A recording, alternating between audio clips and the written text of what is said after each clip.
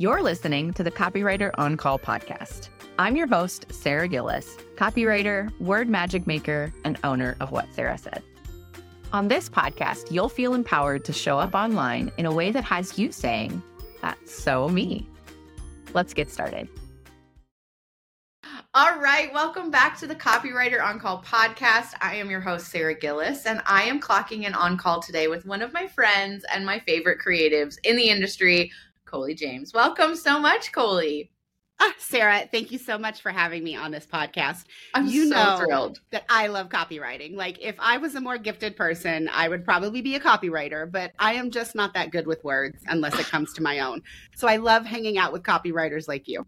Oh, thank you. I'm so glad that you're here because you're gifted in ways, girl, that I am not. So let's get into it. For those who don't know you yet, what a shame. But for those who don't know you yet, please introduce yourself. Tell us who you are, what you do, and what you love about what you do. Okay, so as she said, I'm Colie James. I am a family filmmaker turned systems and client experience strategist. I am based right outside of Boulder, Colorado, where I live with my husband and my 13-year-old daughter. And yes, she has all of the teen angst at the moment. And what I love about what I do for other people is I make systems easy. I know that systems can be a pretty scary place. You don't know if they're going to work, what you should do, but I just enjoy taking all of that stress away and making it to where you feel confident in using some automated systems inside of your business. Love it. I love it so much. I think that the teen angst is something that we're like on the cusp of, right? I have an 11-year-old boy and it's like, oh my gosh, we get little like hints of what's to come. And I'm like hanging on for dear life some days, I swear. Oh, so you give me hope that it's going to be okay because you're a few years ahead of me. I mean, I am, but like, she picks out an outfit. Like yesterday, for example, she left bracelets at school. And so when she came home from her private school, she's like, "Mom, can we go to school and pick them up?" We went to school and of course they were nowhere to be found. And she was sad for the entire rest of the day. And it's like, I know if I offered to go buy her new bracelets, she would be happy, but I just refuse. I refuse. Yeah. It's the little finger skateboards in my house. Those are the things that get left at school and then we get really sad about it. All right. So I always love to ask former professors. You and I both share a background in education. So I always love to ask, what is something that you absolutely do not miss about education? You know, it's kind of funny. I don't miss the college student attitude. That is literally the only thing that I don't miss. I feel like because of the courses that I've created and the different education and coaching and mentoring that I've done the entire time that I have been an entrepreneur, I haven't really missed the making things easy for other people because I still do that. But what I definitely do not miss is like college student attitude because you got hung over last night and you don't want me to explain to you what a Z-curve is. Like, I'm sorry, you have to have this class to graduate. I am here making it fun. I can't make it any better. And so suck it up like I did when I was in college. Yes. That's the one thing that I don't miss, Sarah. Yes, I love that. What is something that you relied on when you were teaching that you still use today? I know you talked about making things easier, but what's something else that you relied on while you were a teacher, while you were in that kind of front of classroom mode that you still use today? Really technology. So the funny thing is, I mean, I started teaching in 2001. God, that's so long ago. I started teaching in 2001, and this was before tablets existed. This was before iPads, but I had one of the original prototypes that was like an HP tablet computer. It swiveled around and you could push it down against the keyboard. It was like a really nuanced thing. And for my students, I would take all of my notes while I was teaching on that, and then I would deliver it to them after class so that they could really focus on what I was teaching rather than scribbling down every single thing that I put on the board. And I mean, that's not new now. I mean, we have smart boards, we have all kinds of things, but you know, back in the early 2000s, that just wasn't a thing. And so I feel like I do the same thing now that I teach systems in terms of screen sharing videos. Like I'm showing them every single step so that you don't have to write copious notes. You can just, you know, follow along on a video and pause and actually do the thing and then come back. I love that. That's awesome. You were like on top of it back in the day. I love that. I love tech. I've always loved tech. Yeah. Love it. Love it. Okay, so you are here today to talk a little bit about Airtable, which is one of the things that you and I have kind of geeked out over. I love Airtable, and you have opened my eyes to a lot of different capabilities in Airtable. So I would love for you to kind of just share, for those who don't know, what are a couple of your favorite uses for the platform? Okay. So first, I feel like I have to tell you guys what Airtable is, because sometimes people are like, oh, well, it's tech, but what does it do? So if you are a service provider and you are keeping track of anything in like an Excel spreadsheet or a Google sheet, that is probably something that would translate nicely into Airtable. It is just point blank a database. It's a database that allows you to put a lot of information in, and you can manipulate it in a way to where you can get the information that you need by using different views, which is very different than what you can do in an Excel spreadsheet. They're kind of similar, but they're also very, very different. And so I would say the first case use that I love is actually the product that you bought out of my shop, and it's to create a client hub. What I want you to do is just put all of your data in one place. Now, some of you might be saying, oh, but Colie, like you talk about Dubsado, you talk about HoneyBook. Isn't that putting all of your data in one spot? And I would say yes, but it's only the sales part. Like you are still managing your email subscribers inside of Flowdesk or ConvertKit. You are still processing your payments inside of Square or PayPal. So every single one of your clients or your leads has information that is spread out around a lot of different applications. And I love that Airtable is really good for consolidating all of that information into one place. Oh, I love that so much. It has been so wonderful for me to like be able to say, okay, I want to see how my business is doing in real time today. I want to see what kinds of people are inquiring with me, what kinds of people are hitting yes on a freebie. I want to see who's subscribing to what segment in my email list. And I don't have to go 7 different places to find all of that out. I can go to one place. Yes. I love that so much. Do you have any other favorite uses of Airtable that you wanted to share with anyone? I mean, it's weird. You're a podcaster. I'm a podcaster. I literally manage every single part of my podcast inside of Airtable. For a while, I was helping people manage, like you and I, you do the scheduling in your CRM and you do that. And then I was sending everybody into Airtable to do like the management part, like the editing, the writing of the show notes, all of those kinds of things. But now I am managing the entire thing inside of Airtable. So I have a very unnatural number of hubs. I mean, and I will say this. This is more for like the average person and not podcasters like us. I am currently working towards creating all of my content inside of Airtable. So one of the most recent hubs that I created for myself is like a marketing and content hub, so that I can not only pull information from Podcast Hub that I want to put on my social media, but I can also write emails there, and I can write social media captions and, create graphics in Canva, but then link them in Airtable. It's really helpful because I have other people helping me do these things. Like Airtable is where we all go for the information rather than logging into like 5 different applications to create one social media post. Oh, that is gold.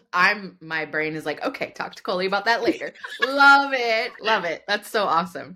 Okay. So when I purchased your leads and clients hub in Airtable, the quick at a glance data that I was able to get was fantastic. So tell me why this was on your heart to create this kind of hub for people and to sell it too. So I want to give a shout out to Jordan Gill of Systems Saved Me. I will say I was on a coaching call in one of her programs, and she made a comment that she knew which one of her lead magnets was performing best in terms of people entering the program. And I was like, wait, how do you know that? And she was like, oh, well, I'm organizing it all in Airtable. And I think from that call on, I was super obsessed with, okay, but like I can tell all of the different segments in like ConvertKit or Flowdesk where people are getting a freebie. And I can go see who's purchasing my stuff inside of ThriveCart or Kartra at that point. But what I couldn't see was that intersection. Like, okay, these people joined this freebie.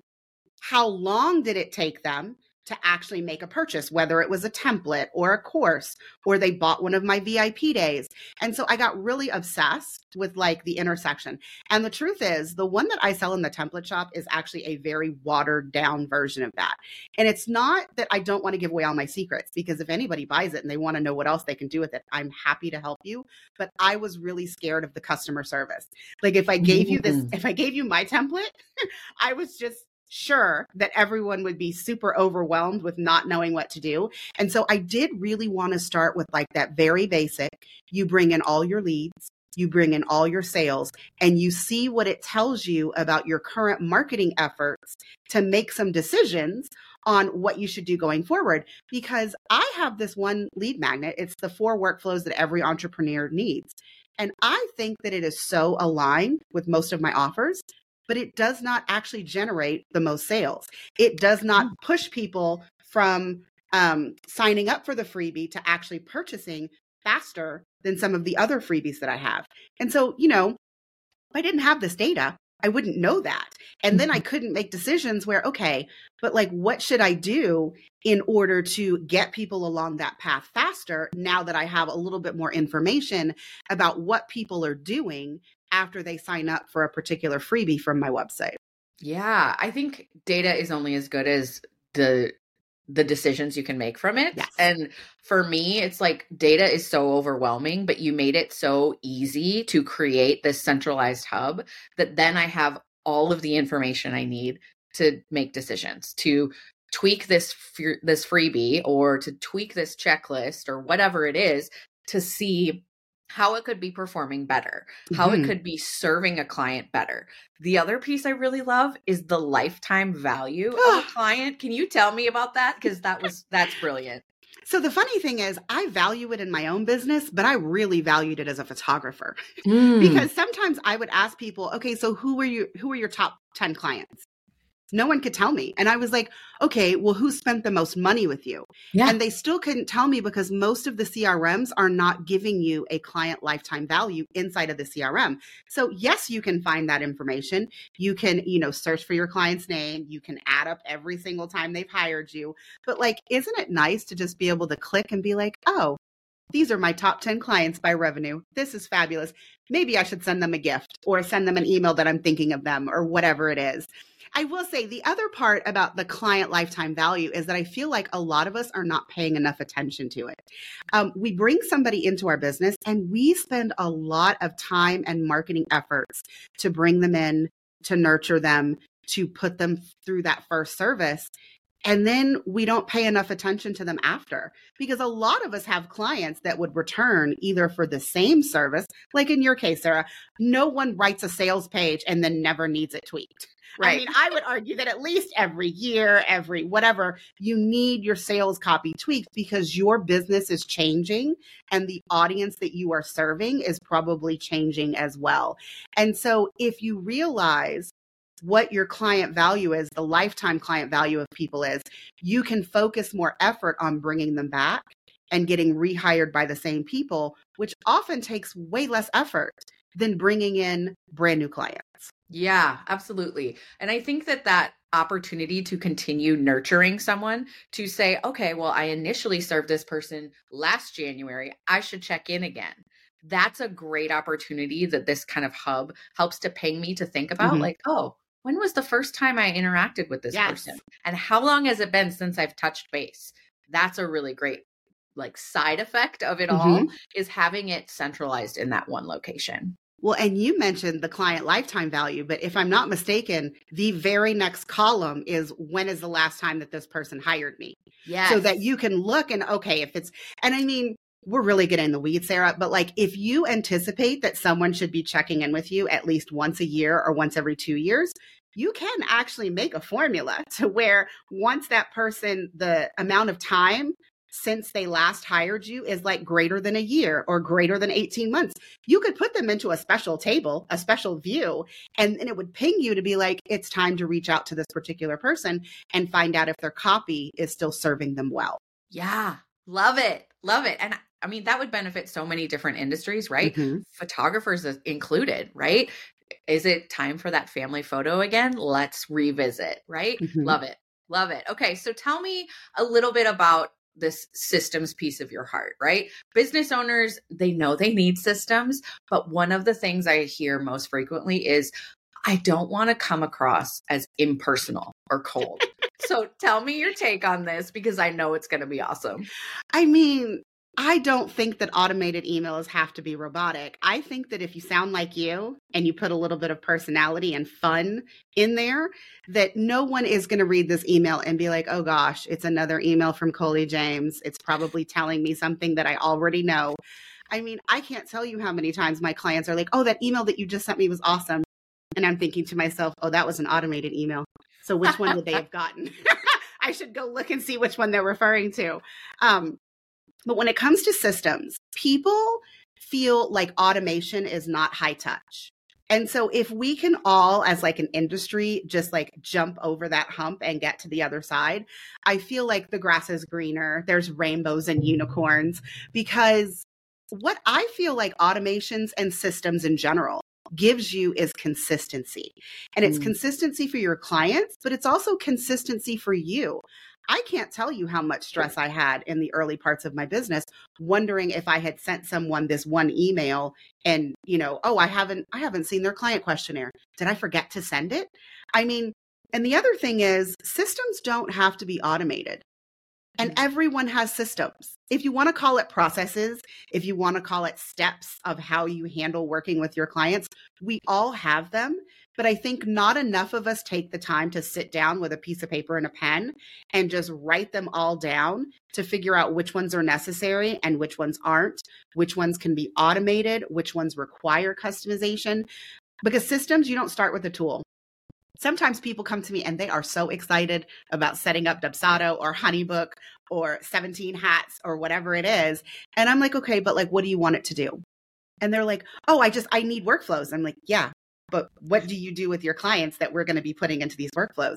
And so like the first half of any setup that I do is getting to know the client and what they do for their clients so that we can, in fact, write down all of the processes, all of the touch points that you have, so that then we can think about, well, can we write a template? Can that template be automatically sent? Does that template require some kind of customization for information that they've given you in another place? Like that is like putting together a puzzle. I'm not a puzzle person, but I love putting together business puzzles so that we can figure out like the most effective and streamlined way that you can help your clients with whatever service it is that you provide. I love that. I think that the consistency piece that always kept me up at night is every VIP day client getting the same experience? Mm-hmm. Am I showing up in the same way at the same times in the client journey for each of those clients? And that's really what the systems approach to my business has allowed me to do, whether it's an email that I've personalized with my own voice, or whether it's even just adding a task to my ClickUp or adding a task to my backend system. Like I want to ensure that whether you inquire with me today or 6 months from now, you're getting served in the same way. Mm-hmm. And that has been the biggest game changer system-wise for me. Well, and I just want to point out there that systems are definitely not set it and forget it. Like, mm-hmm. I feel like some people are like, oh, well, I don't have my systems down pat. Yeah, you never will. I mean, I'm how far into this game, and I still, like, when I deal with one client, I'm like, oh, I really should be asking everyone this on their pre-work. And so I go to the pre-work forms and I add the question in so that going forward, I'm asking everyone this question. Mm-hmm. If I'm sending an email and I'm just like, you know what, like 2 weeks before the VIP day is too quick. I need to change this to 3 weeks. I feel like just a lot of people want it to be perfect before they sit down and they, create the systems and automate. And I would just argue it's going to be a living breathe. It's like a plant.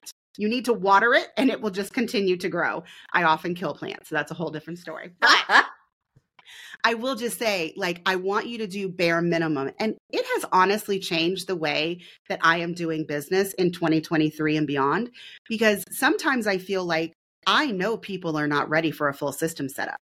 So I've started really focusing on helping them like automate inquiry and bookings. And then we can worry about your onboarding later, because you have never experienced like automatically booking your clients. And so often they're not ready to make decisions about onboarding, or they make decisions that they very quickly grow out of. So as long as you are willing to like get a piece of paper, and every time something doesn't feel good or you think of a better way to do it, you just write a list down, and maybe every week or every month or, maybe even every quarter, Sarah, you sit down and you make these changes to your systems in order to make them better for future clients. But no one should be stuck in deciding to make systems because they don't know all the pieces that they need. The pieces will come. Every time you work with a client, you will get more ideas of how to make your systems more efficient. I love that. And I think our services, just like our business, our services evolve. We evolve as people, as service providers. And so that continued nurture, that continued refinement, that's a huge thing for sure. I love that. So if a business owner listening wants to take one small step today to show up a little bit more authentically in their systems, like their CRM, what would you recommend they take as that very first step? Gosh, it's going to be copy, Sarah. So it's good that I'm on your podcast. The one thing that I will say, and I do it as a service provider, helping other people create systems, but I also do it as myself. I had a call yesterday and the client said something and I said, okay, well, how does this sound? And I just rambled off like this entire piece. And she's like, oh my God, that's perfect. I didn't write it down. I said, no, that's why I'm recording it. I literally go take the transcript. I copy that piece into your email and then I polish it to make it sound better. But I feel like sometimes we are all really stuck in what to write. And again, I'm a math person. I'm definitely not a words person, but I can talk about anything. And so if you're feeling that you don't sound like yourself in emails, you probably don't. But what I would recommend is that you take your computer, a Loom video or a audio recording on your phone, and you just hit record and you talk about it. And then you take that file and you transcribe it, because what you say is usually better for most people than what you write, because no one likes a blank page. But okay, I can hit record and just talk, especially, if there's somebody on the other end or not. And if you're really struggling to like do it by yourself, get a business bestie. Like, hey, Sarah, I need to talk about my emails. Can we get on something and I hit record and you just ask me questions? Because again, the transcription is going to allow you to start from not a blank page.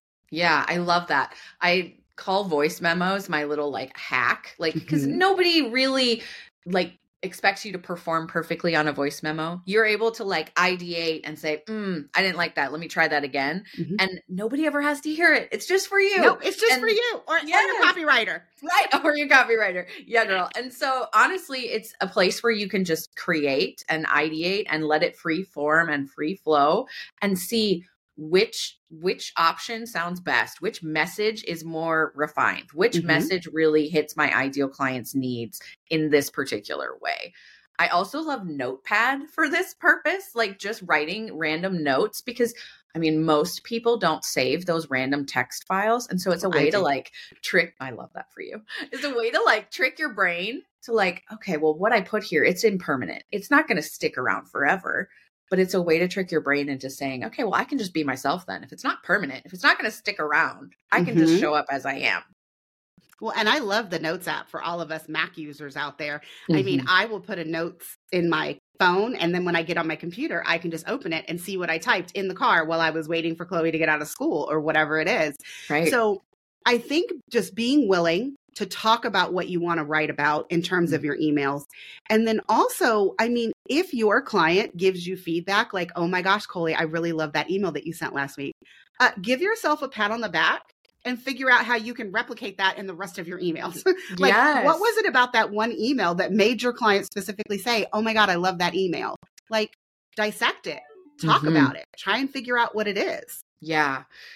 Can you talk a little bit about the place of video in a system? I mean, whether it's an email message or a proposal or whatever it is that you're sending, is that another way to show up authentically? And how do you use that? What's the best practice? So the funny thing is, I love sales calls, but I specifically don't think they're sales calls. Like, I just want to know if we're aligned.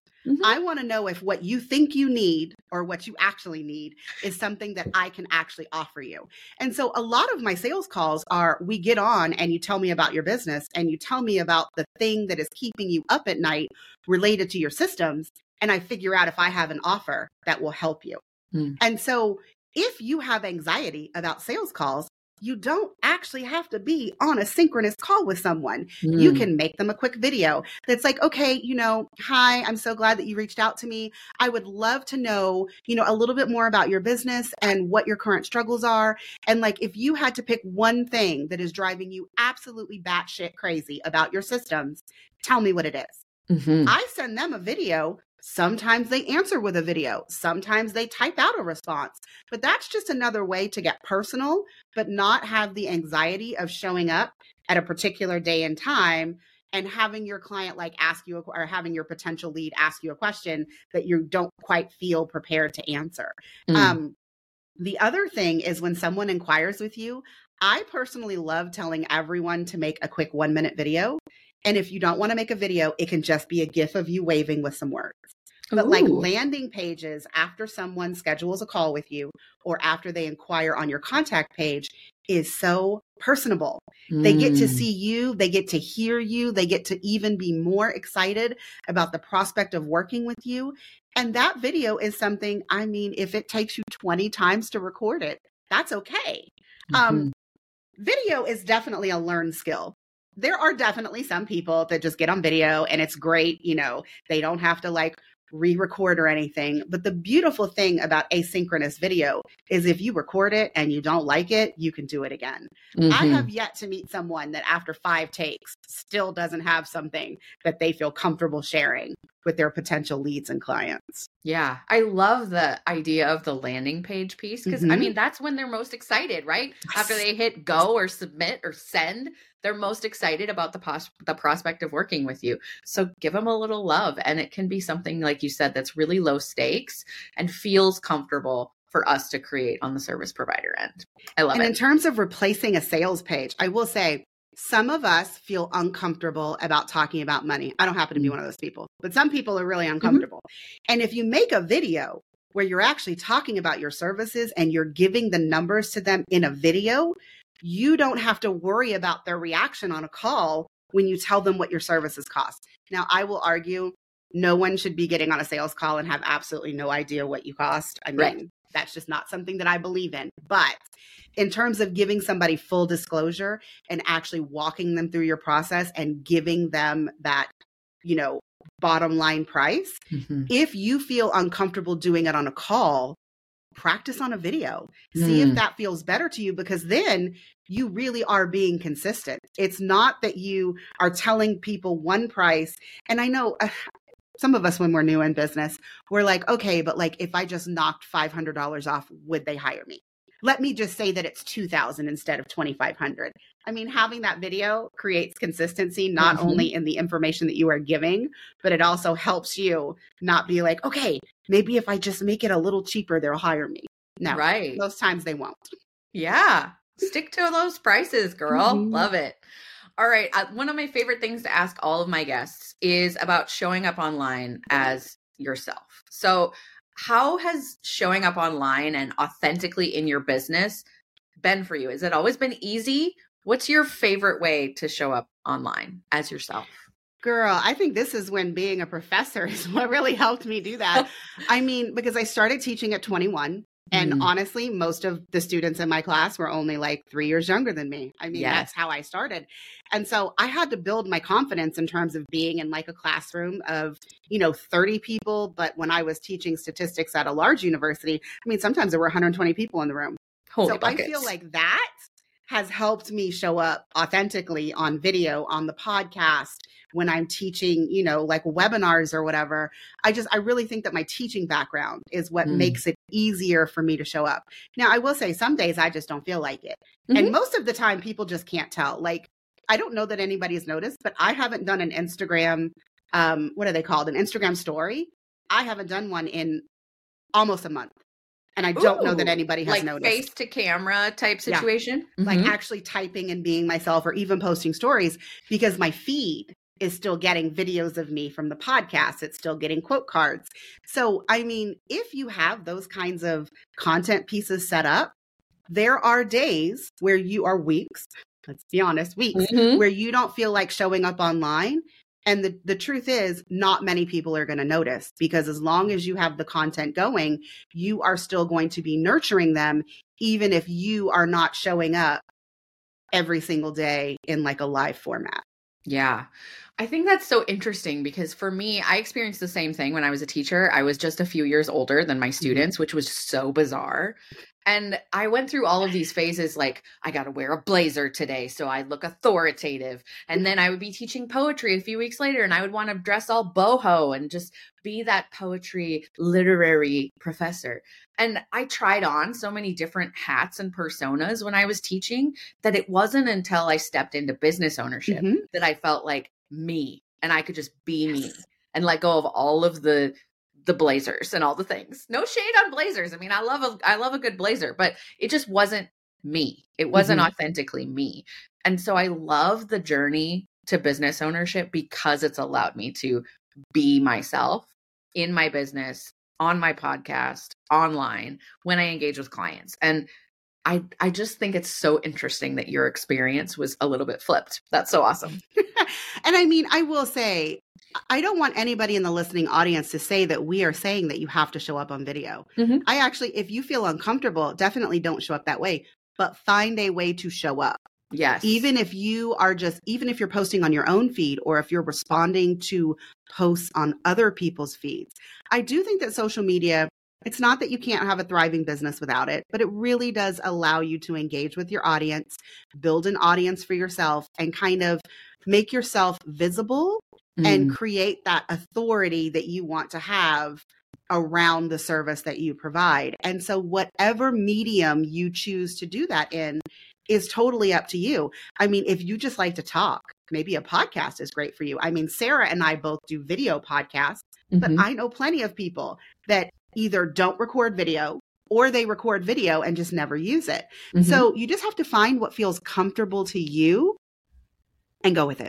Yeah, I agree. And viewing your website copy too as an extension of yourself, of who you are on social media, who you are in that place you found comfortable, that is always a good idea, right? Yes. Continuing to show up however you feel comfortable in the platform of your choice, but also on your website. That is the key. That's one thing that I love to talk to clients about. Well, I know. Let me just give you a plug, Sarah, because you and I had this conversation at a conference that we recently went to. We were having the discussion of how you convince people that you can, in fact, write like them. And I would say that for anyone in the audience that's struggling to figure out what your persona is and what it means to like write a website that is authentically you, you do not have to have that figured out before you hire a copywriter. For some of us, it's easy. Like for some of us, it's, we're doing this thing and we know how we want to show up online. But if you don't know that, hiring a copywriter is a way to get there, because they will talk to your clients. They will ask your clients the things that you have never thought were super important, but it's the entire reason that your client hired you in the first place. And you wouldn't know that if you don't ask. And so sometimes it's uncomfortable to ask your clients, well, why do you love me? Why do you continue to pay me money every year? I mean, if you're not doing feedback surveys, I highly recommend that you do. But if you're not, and you're stuck on what your website copy should be, I mean, having a consultation with a copywriter is a really great start towards moving to have a website that is authentically you. Sorry, that's my plug for Sarah. I love that, girl. We were talking specifically about like how we're so close to our own businesses and so how that outside view can really be helpful. And I love that you tied it into a copywriting example, but I think that goes for systems too, right? It's that outsider view to ask you questions. Well, do you really need to approve that email before you send it? Can you just automate it? Can you just have it go? Sarah, that's the hardest thing. I mean, and sometimes I think what drives me a little crazy is when I have clients, not naming anybody specific here, but when I have clients who tell me, no, I absolutely have to customize that email. And I say, okay, well, what needs to be customized? And they tell me, and I'm like, I can make that a smart field. What else? And they're like, well, no, I mean, it can't go out automatically. And I'm like, can we just try? Can you send it automatically to the next 5 clients and then come back and tell me if it still feels like it's not authentically you? I really struggle because in some cases, People are coming to me for my expertise, and I do really poke at people. I really do give people pushback. But at the end of the day, it is your business. And so if you really want to do A, B, and C, I am going to set you up with A, B, and C. Now, in most cases, you come back and you're like, that actually wasn't a good idea. Can we change it? And then I happily redo it and charge you more money. But I mean, I really do like to push people to think outside their box. And that's why when I do people setups, I mean, like there's a 4-hour call where I'm asking you like everything about your business, because there are things that you know that you don't think you know, that you never think to say out loud. And it isn't until you get that outside perspective, whether it's your systems or your copy or your photos, that you really think about, okay, that really is important to my clients. And how can I highlight that either on my website, on my social media, or inside my client experience? Yes. Yes, girl. All the things. I love it. I am sending you a big virtual hug, my friend. Thank you so much for being here. Of course, be sure to check out the show notes. We will have links for you for the amazing Leads and Clients Hub and Airtable, as well as a couple of other little gems that I'll throw in for you. But as always, thank you so much for joining us. And thank you, Colie. I'm so glad you were here. Thank you, Sarah. Bye, everyone. Thanks for listening to the Copywriter On Call podcast. If this episode has you feeling all sorts of inspired to show up as yourself online, click that subscribe button so you don't miss my stories or practical advice to help you express your quirky, vulnerable, and authentic self online. Chat soon.